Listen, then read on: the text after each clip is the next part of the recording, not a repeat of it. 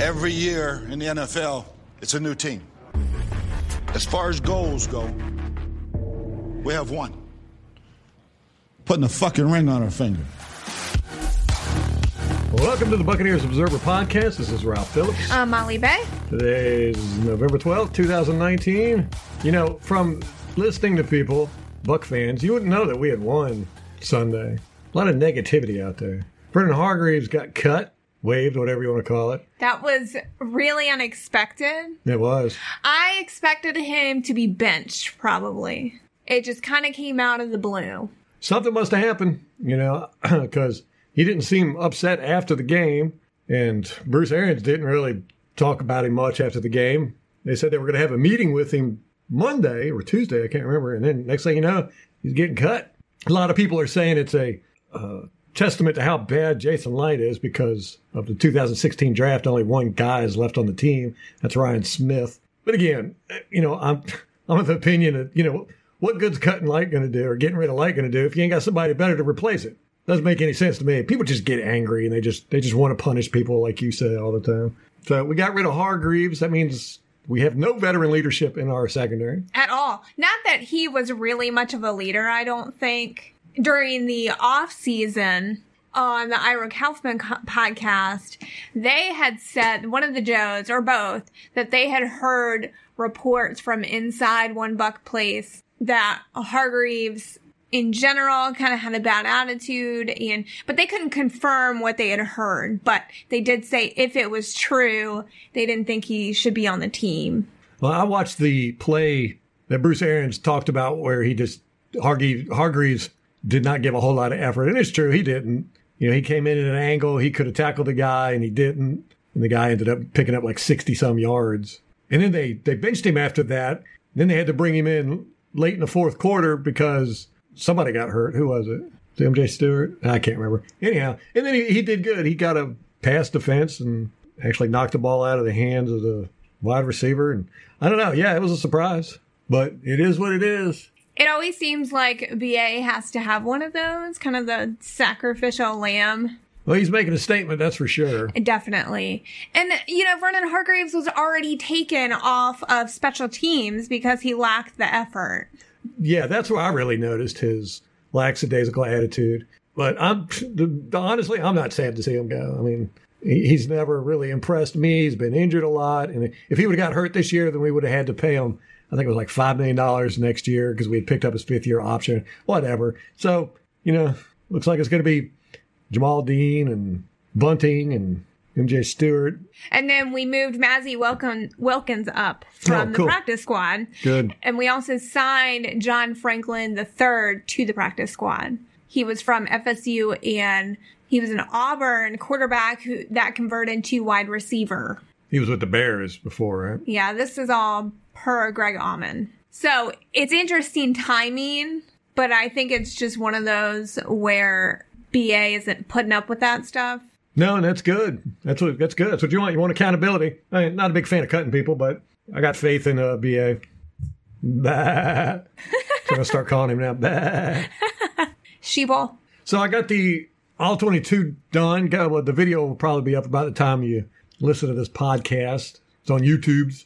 I was really surprised at how few things there were in this game to point out. It seems like, you know, I always talk about games. Do we win? Do we beat ourselves? Do the refs beat us? I think that's it, right? Or did the other team beat us? Yes. Did we get beat? Did we beat ourselves? Did we beat the other team? Or did the refs beat us? Something like that. Anyhow, with this game, watching All-22, Arizona's just really not that good of a team. They made a lot of mistakes.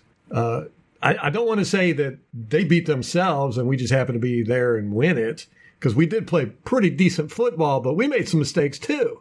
It was kind of a shootout between who made the most mistakes. Now, again, there was a lot of big plays too, but a lot of them were because people were making mistakes. There was one, BA even referenced it in his press conference, at the one where Ryan Smith got beat for a touchdown. I think it was a 66-yard touchdown. That was right after Hargreaves got benched. That was the play after.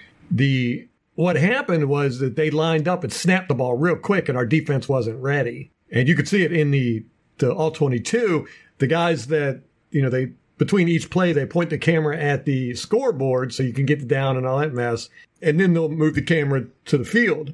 Well, on that play, they were showing the scoreboard, and then they move it down real quick, and they almost didn't catch the snap. First time I've ever seen that on all 22, where those guys almost didn't get the snap.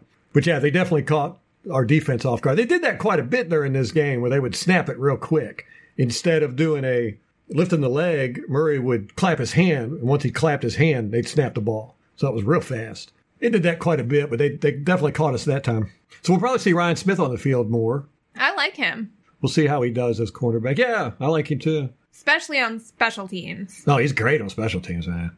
I watch him every special teams. He always seems to be doing good. He's always the first one down there when we're kicking off, and usually when we're receiving the ball, he's blocking all over the damn place. He should be rested, so hopefully that'll work to his advantage. Yeah, there's that. So yeah, Kyler Murray, he didn't really play that well. I mean, he's fast and elusive, but he had good 6-7 bad passes. Their team made a lot of mistakes. It's what you would expect from a rookie quarterback and a new coaching staff. To me, that's why I look at it. Yeah, it definitely looks like that. They're just a little rusty, not quite together. Right. We kind of have the same issues, not with the quarterback, but having a new coaching staff. Yeah, they would do silly things like forget to block people.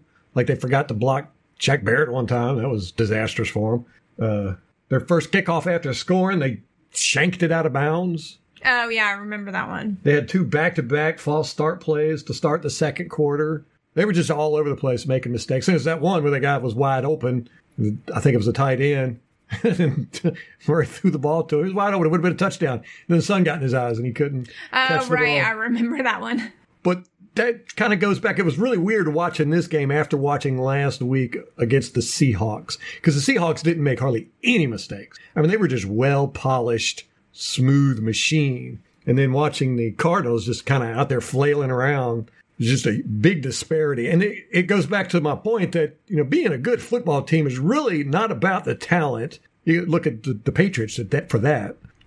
It's about not making mistakes. Let the other team make mistakes and capitalize on them. You don't make mistakes. And I think that's one thing that BA's really big about. That's why he has the accountability sheet. He talks about mental errors, and that's a big thing, mental errors. Now, we had quite a few, too.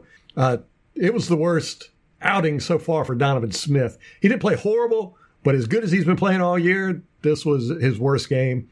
A lot of it didn't really affect the play, but he had a couple of times where he just slipped out of nowhere, missed a couple blocks, a couple times he didn't block anybody. I think he got beat once or twice, but he did all right. But compared to how he's played the last 4 years, this was stellar. DeMar Dotson had kind of a rough day. Alex Kappa had kind of a rough day. Okay, what happened on that one play where Jameis got sacked because Kappa didn't block anybody? That wasn't Kappa's fault. It was Dotson? No, I'm trying to remember. There was one where Dotson obviously got the play wrong because the whole rest of the line slanted left and Dotson went right.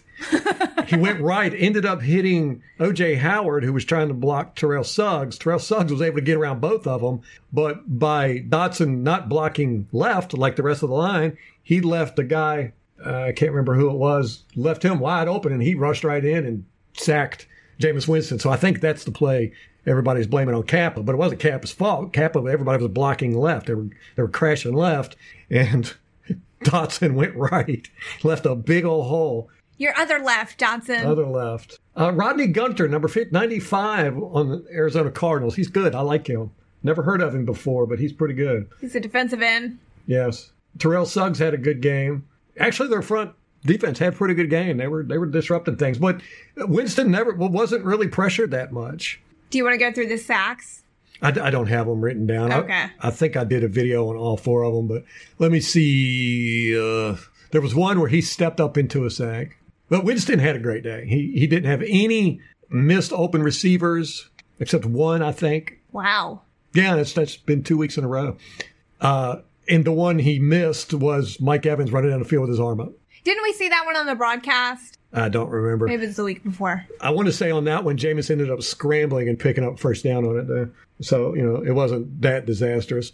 I really thought I would see more of that with this game. him not seeing open receivers. But no, he was pretty actually good with seeing when a defender was falling down or trailing a guy. A couple of times I actually saw him move his head around, scan the field. But yeah, Donovan Smith, he wasn't hustling as much as he has been all year. He wasn't lax by any means, but the offensive line looked kind of confused out there. But they still played great. They played average, if you ask me. They played average. They weren't above average like they have been. And a lot of that might be contributed to Arizona's front line. And they were pretty good, relatively. Our defensive line, Sue, once again, didn't do much. He didn't look bad. He didn't do much, though. Vita played well, as usual. Sue did get a sack. Did he? Yes. I don't remember that. Barrett did very well. Barrett was all over the place, and he was tearing guys up. Both tackles, tight ends, running backs. Barrett had that right tackle's number. He kept twice that right tackle. Justin Pugh, the right tackle or the left tackle? Maybe the right tackle left tackle was Justin Murray. I can't remember.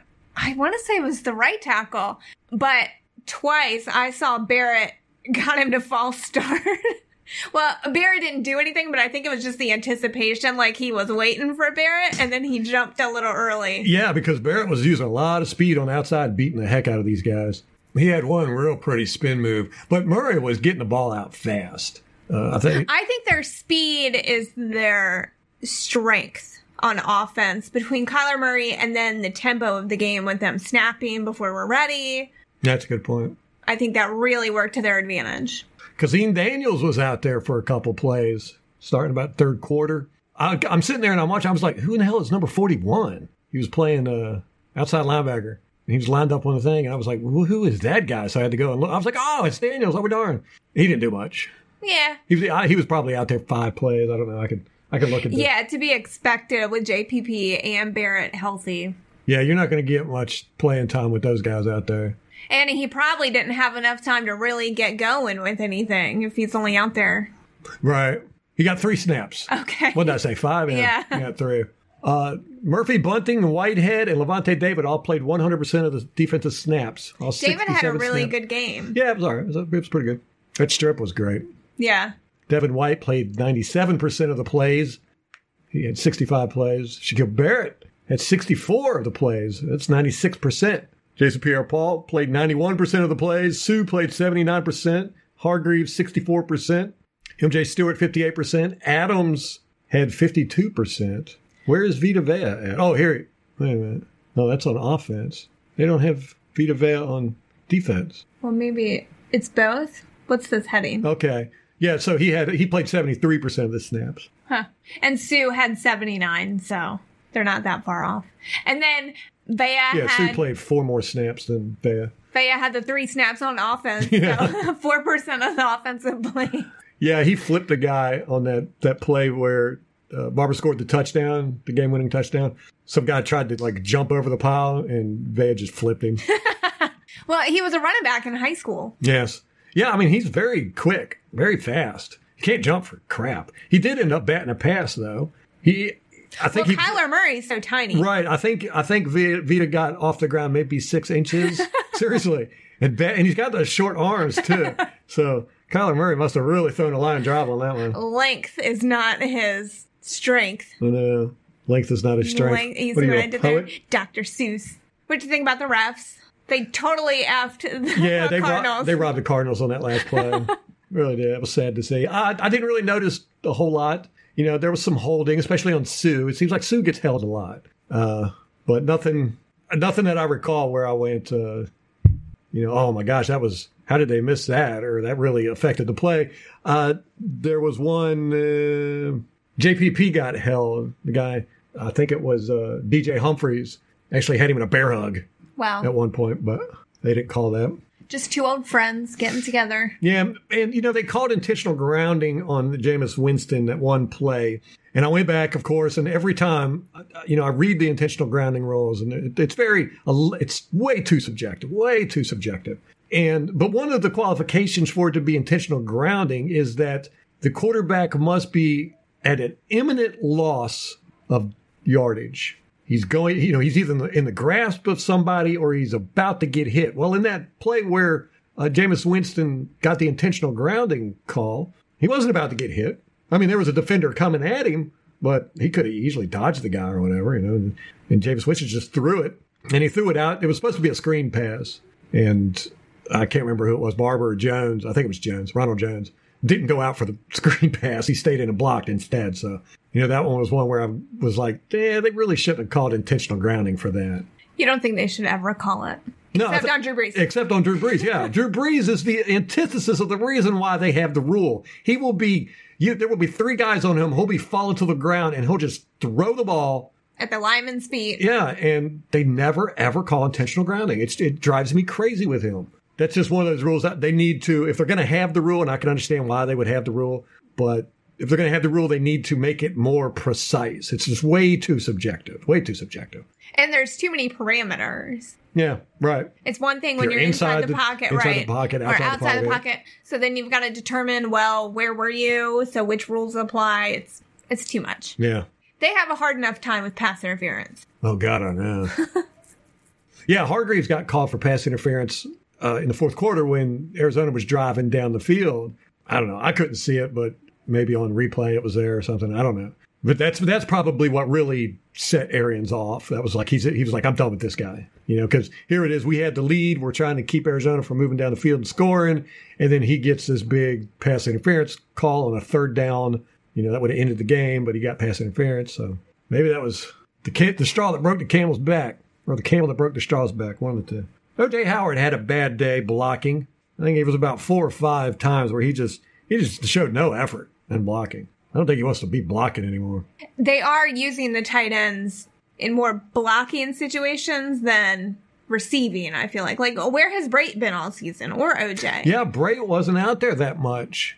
Let me see. Cameron Brait was out there for 15 plays. It just seems like OJ and Brait, in Cutter's offense, they were pass-catching tight ends, and BA's not using them that way. That's their strength. So, to me, I'd like to see them out there more. Of course, those plays are more exciting than seeing a tight end blocking. Like, you're probably not even going to pay attention to a tight end blocking. So, of course, most people would prefer that they're out there catching passes, but... Well, O.J. Howard was out there for 99% of the offensive plays. He was out there for 82 plays. There was 83 offensive plays, 67 defensive plays. Wow. All of our offensive linemen were out there for 100% of the game. But yeah, we've been doing that all year where we use the tight ends more. But now we've been using Josh Wells for an extra blocker whenever we go to those jumbo sets.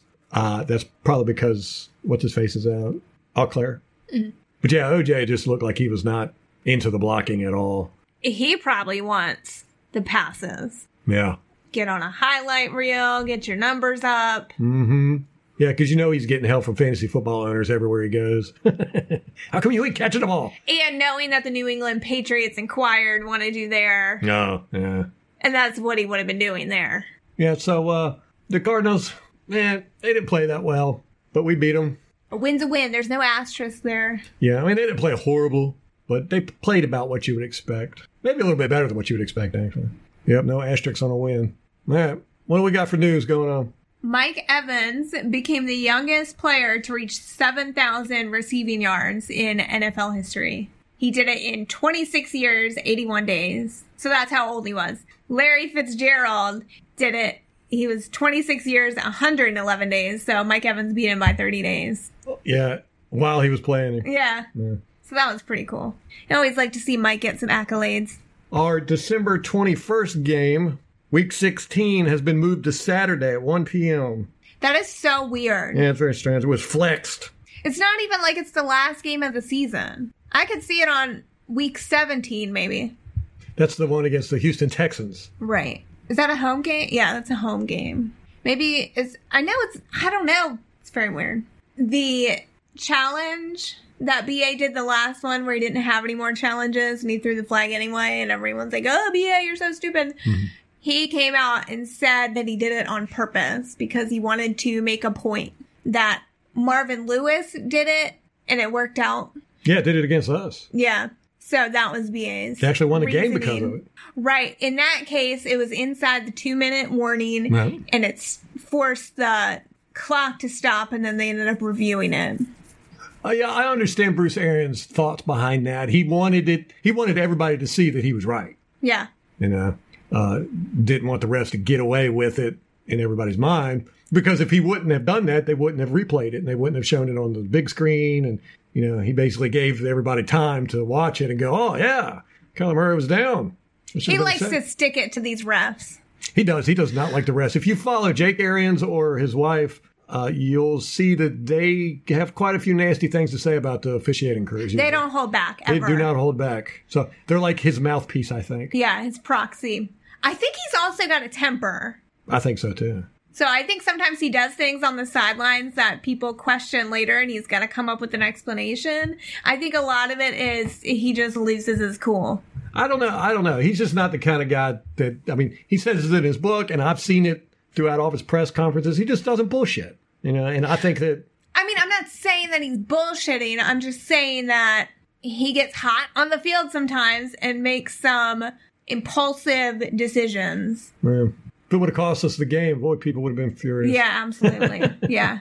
So, Atlanta Falcons, at least I guess it's Atlanta Falcons. No, okay, it's not Atlanta. What? It's not the Falcons. The NFL is arranging a workout, and they're inviting all the NFL clubs. It just happens to be held in Atlanta for Colin Kaepernick. I know, the way that Colin Kaepernick's tweet worded it, it sounded like he's going to work out with Atlanta, but that's not the case. He's working out in Atlanta, and it's going to be like a workout and then an interview and it's open to all the NFL clubs. Now, let me ask you, how many NFL quarterbacks get a workout specifically arranged by the NFL league? Now, here's the problem I have with that. I don't think it is specifically arranged by the NFL league. I think this is Colin Kaepernick talking out of his ass. Saying that it is. Well, others have tweeted it. Well, I know. Adam Schefter. Earlier in the day, his representatives had said that they were holding tryouts and inviting the NFL teams to come.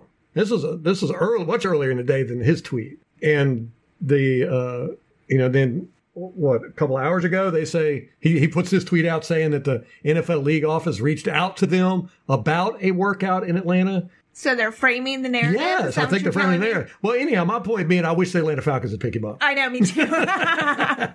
I agree. This is probably one of the most heavily debated points in the NFL currently. Can Colin Kaepernick play? No. And I think both sides are like... God, please. Very eager for him to get a job somewhere so this can be settled. Yes, please, somebody in the NFL, hire this guy. Preferably somebody in our division, the Panthers, the Saints, the Falcons. Somebody, please hire him so he can blow your team apart and suck at the same time, just like he did the 49ers. He hasn't played in 3 years. There's no way he's in football shape. Look how rusty guys are. After just a couple weeks. Yeah, exactly. Yeah. 3 years?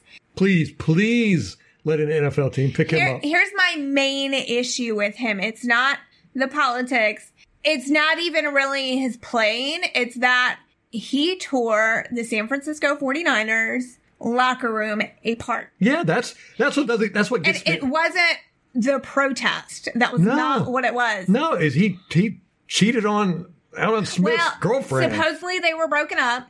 Well, same difference. I mean, if you don't date somebody's girlfriend. You're banging your teammate's ex-girlfriend that he recently broke up with. They got into a fist fight at practice. Yeah, it's funny that nobody ever talks about that. It's always about his politics. That's the reason. No, the guy destroyed the 49ers. I mean, it was... Jim Harbaugh left the NFL. Because of this mess. Because, Kaepernick, nobody ever does that. You just don't do that. Especially the leader of your team, your quarterback. Yeah, you're going to steal, because that's what happened. He stole Alan Smith's girlfriend. Right.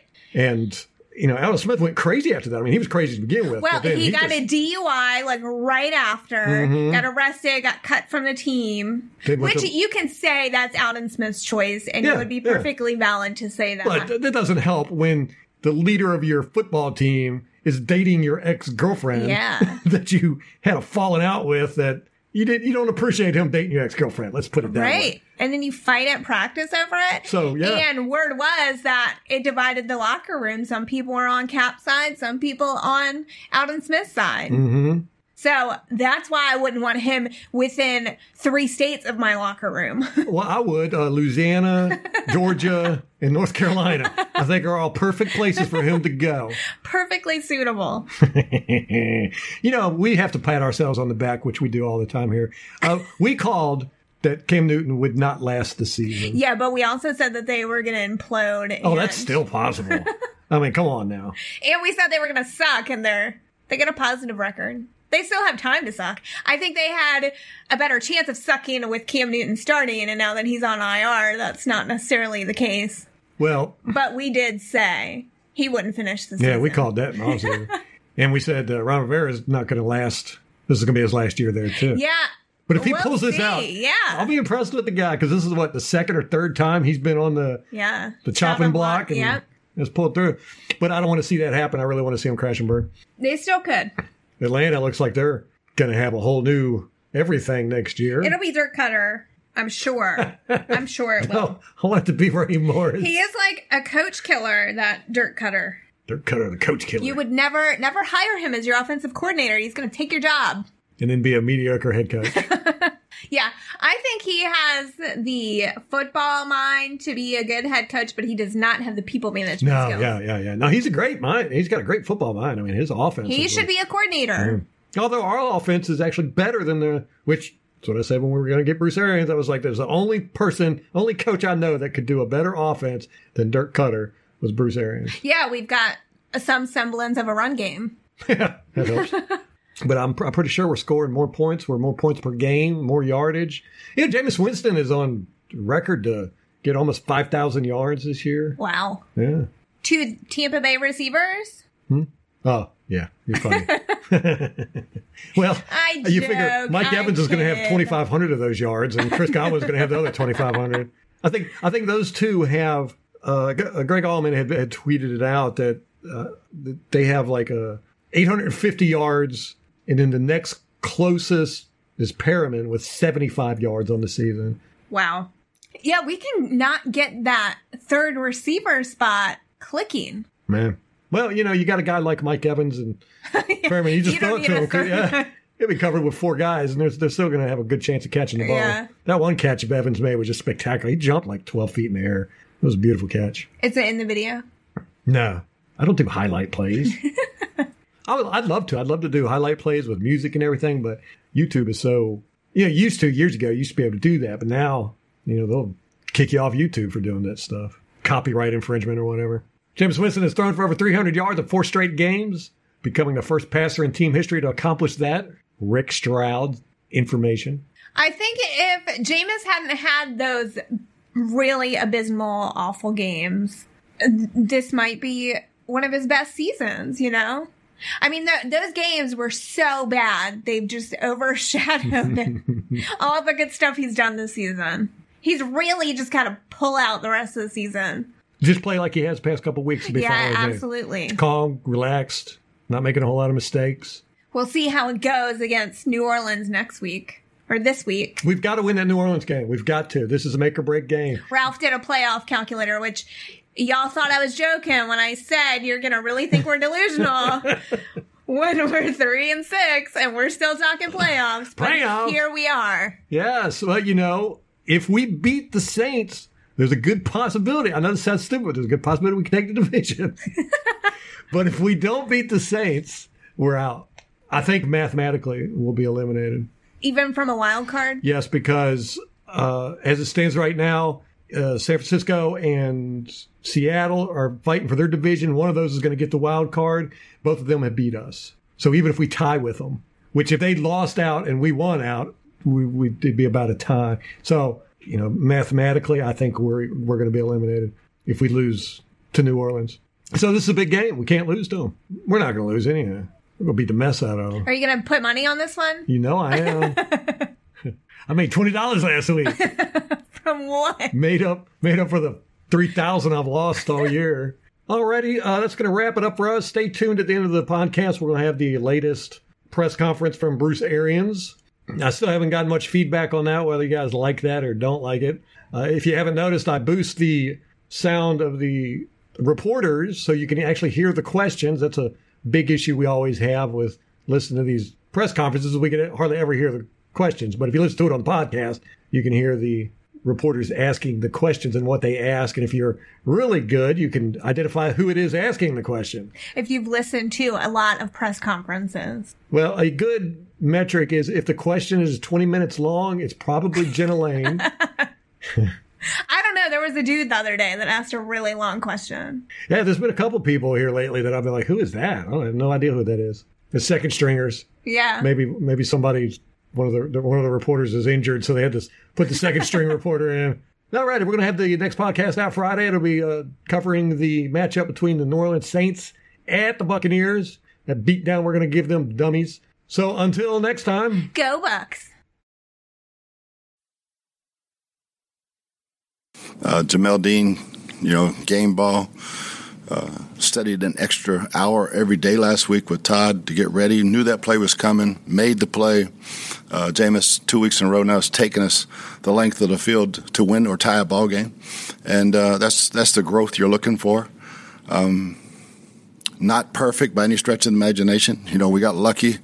Tampa sunshine helped us a little bit.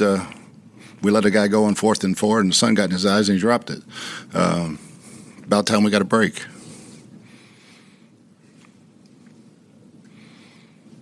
Can you talk about that 2-minute offense and just how you judge a quarterback by it was also the end of the half, which was really 2 weeks in a row. Biggest word you get. Yeah. I mean, we've been outstanding at half all year. Last week with 40 seconds, this week with a minute, and that touchdown was huge after we gave up one. And take that lead back for the half. To me, that's how you judge NFL quarterbacks. Can they play in that situation? Forget the rest.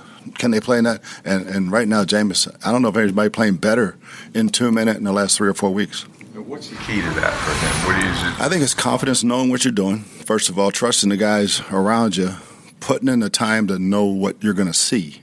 All right? And is this team a blitz team? Is it a cover 2? What do they do in 2 minutes? Are they a Tampa 2 team, So have some preconceived notions of where this ball might go in 2 minutes. I think the running game really helped. We popped Peyton out there, and can't say enough about Peyton in that fourth quarter. I thought he had a great fourth quarter. That touchdown run wasn't as easy as it looked, even though Vita did knock down 3 guys. I actually watched Vita's high school running back tape today, just in case. It's pretty impressive. Bruce, you can laugh about it now because you survived it, but in terms of the no-risk-it spectrum, where does going for it on a fake punt with a double reverse flea flicker on? Well, first of all, there's no such thing as pass interference in punt formation. So that I don't know where that came from, but they did make a heck of a play. We should have, when they moved, we should have checked out of a 7-man box, and that's stuff we talk about. Now, with our young guys, we have to physically do things on the practice field, and something we'll correct. Coach, the 2 turnovers that the defense forced, they both happened in the red zone after the offense turned over the ball. So what does that say about the mentality this team has to never give up on a play even when their backs are against the wall? Can't say enough about our sudden change defense. I mean, we were 3 out of 4, and I think Levante's play turned the whole game. We turn it over, he takes it away, and that's a play probably 4 guys can make in this league, and he's obviously one of them. Then, the second one when Jamel makes that interception. So, yeah, I think when you turn it over and we take it back, it's huge, huge confidence builders. Coach, you talk about the growth of your team and your first 2 wins. The last game-changing play was made by the defense in Carolina and also in L.A. when Dominican Sue picked up the ball and runs it back. What about yesterday when your offense is the side that actually makes the last game-changing play? Yeah, I think, last week and this week, our offense did what it took to win the game. We got to where we needed to in Seattle. I think had we won the coin toss, we'd have won the game, but we didn't. So it just say with the growth of the offense, when you start averaging up in the high 20s in points, you're doing something right. And defensively, we gotta start, and we have. This is the first one where we play a little bit better. Did you design a few more things for OJ based on what you thought you'd get from the Cardinals, and his development in the second half, how big will that be? Yeah, I think it's huge. Did we purposely put it? We had a couple plays, the thing on the goal line. We thought we'd get a good matchup, and it wasn't actually what we looked for, but it was a great throw and catch. Jameis saw it, liked what he saw. We knew they were going to play a lot of cover two, and he should own the middle of the field. And, he had some good seam balls, almost had another one, had the shake route in there. So, yeah, I think it's more just same stuff, just more opportunities to get it. Rotated the other safeties. Jordan was out there every play, but Edwards and Adams had dead even split exact numbers. Mm-hmm. How is that combination and rotating them working? Yeah, it's just a matter of we want to see them both. Mike is still growing from when he had his injuries, and we like him. Anthony's a safe, solid player, so just give them both reps. With Jamel Dean's growth, and it's a good problem to have, but when Carlton does get back healthy, how do you handle the cornerbacks? It'll be fun. We'll have guys that we can put in there and maybe even rotate a little bit, and maybe keep them fresher. Bruce, I know you were frustrated with the officiating there at the end. Is it someone's job on the sidelines to literally take the red flag away from you when you're out of challenges? Yeah, I kept it. Yeah, goes back about 8 years. I saw Marvin Lewis throw it to stop a game. He was obviously on his knee. All right, it was a timeout. I wanted to make a statement.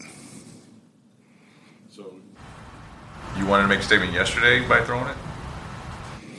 I knew I didn't have any. To that crew, or just yeah? Was that the same crew that? No, we had them. Carroll's kind of doing the same thing in terms of making challenges just to prove a point or show a point. I mean, I still thought we should have won the pass interference on MJ. I mean, but we obviously didn't. But when things are going in a game, there's only some certain ways to get the point across, and it could have cost us, losing a timeout, but it wasn't a penalty. So that doesn't forces the crew to come over and talk to you, or? No, it's just when everybody sees it on the jumbotron, and you guys watching this, all right, let's pick it up. Talk about Lavante's play. Obviously, it's been one thing. He's been very solid. What he means, you talk about leadership a lot. What he's meant to the young guys. I don't know if you can quantitatively put a value on it. It's so big, for a young guy to go to a guy and him on the field, off the field, everywhere in life, help these kids out the way he does. It's the ultimate pro. It's the only way I can say it, and he is the ultimate pro. In terms of, you talk about team and guys sacrificing. That's what you want, right? Cam Brate's a guy that made a lot of plays in this league, makes a lot of money, but is willing to kind of take his role. He had, I think, 15 or so snaps yesterday. Important. Is that the sort of thing you have to have if you guys are going to be successful? Yeah, there's no doubt about it. We had plays for him too. That this time it was OJ's, and they've been Cam's in the past, especially in the red zone where he's so effective. And but yeah, I think that's part of being a team member. I think the offensive line had given up 2 sacks in the first 10 plays yesterday. Was there an adjustment made? I think it went about 40 before the next one. I think sometimes watching film you don't get a sense for a guy's power, and I think I want to say we busted one of them, So, but yeah, I think offensive line's got a lot of pride, and I was disappointed in one of our running game. We had too many negative runs in the second half. Guys penetrating gaps, and we were running some outside zone, and even our downhill stuff. We were using Josh Wells as a tight end, and he got beat. So that part was a little disappointing. So much of this year we started, with you being hired as being a referendum on Jameis. What happens after this year. How do you evaluate that? Is it the 2-minute stuff like you mentioned? Have you made a decision as to whether or not he should be the quarterback going forward? How do you look at that? It's an ongoing process for me. Every the good, the bad, the ugly, you put it all together. 2-minute is huge. When you can take your team at the end of the half and go get a touchdown in a minute, end of a game, We didn't do it in Frisco, but now we've done it for a few weeks. You don't really want to get in that situation in your first game, But, so I see that growth. I see him throwing balls away, First, the guy made a really good play on the first pick. I think we could maybe run a better route, but that was where to go with the ball. Same thing with the second one. It is us. So I just see growth. I see growth as a leader. I see growth as a quarterback. Taking sacks, that's another part of it. That's huge. It's a big part of it. Stays 2nd and 10, not 2nd and 18.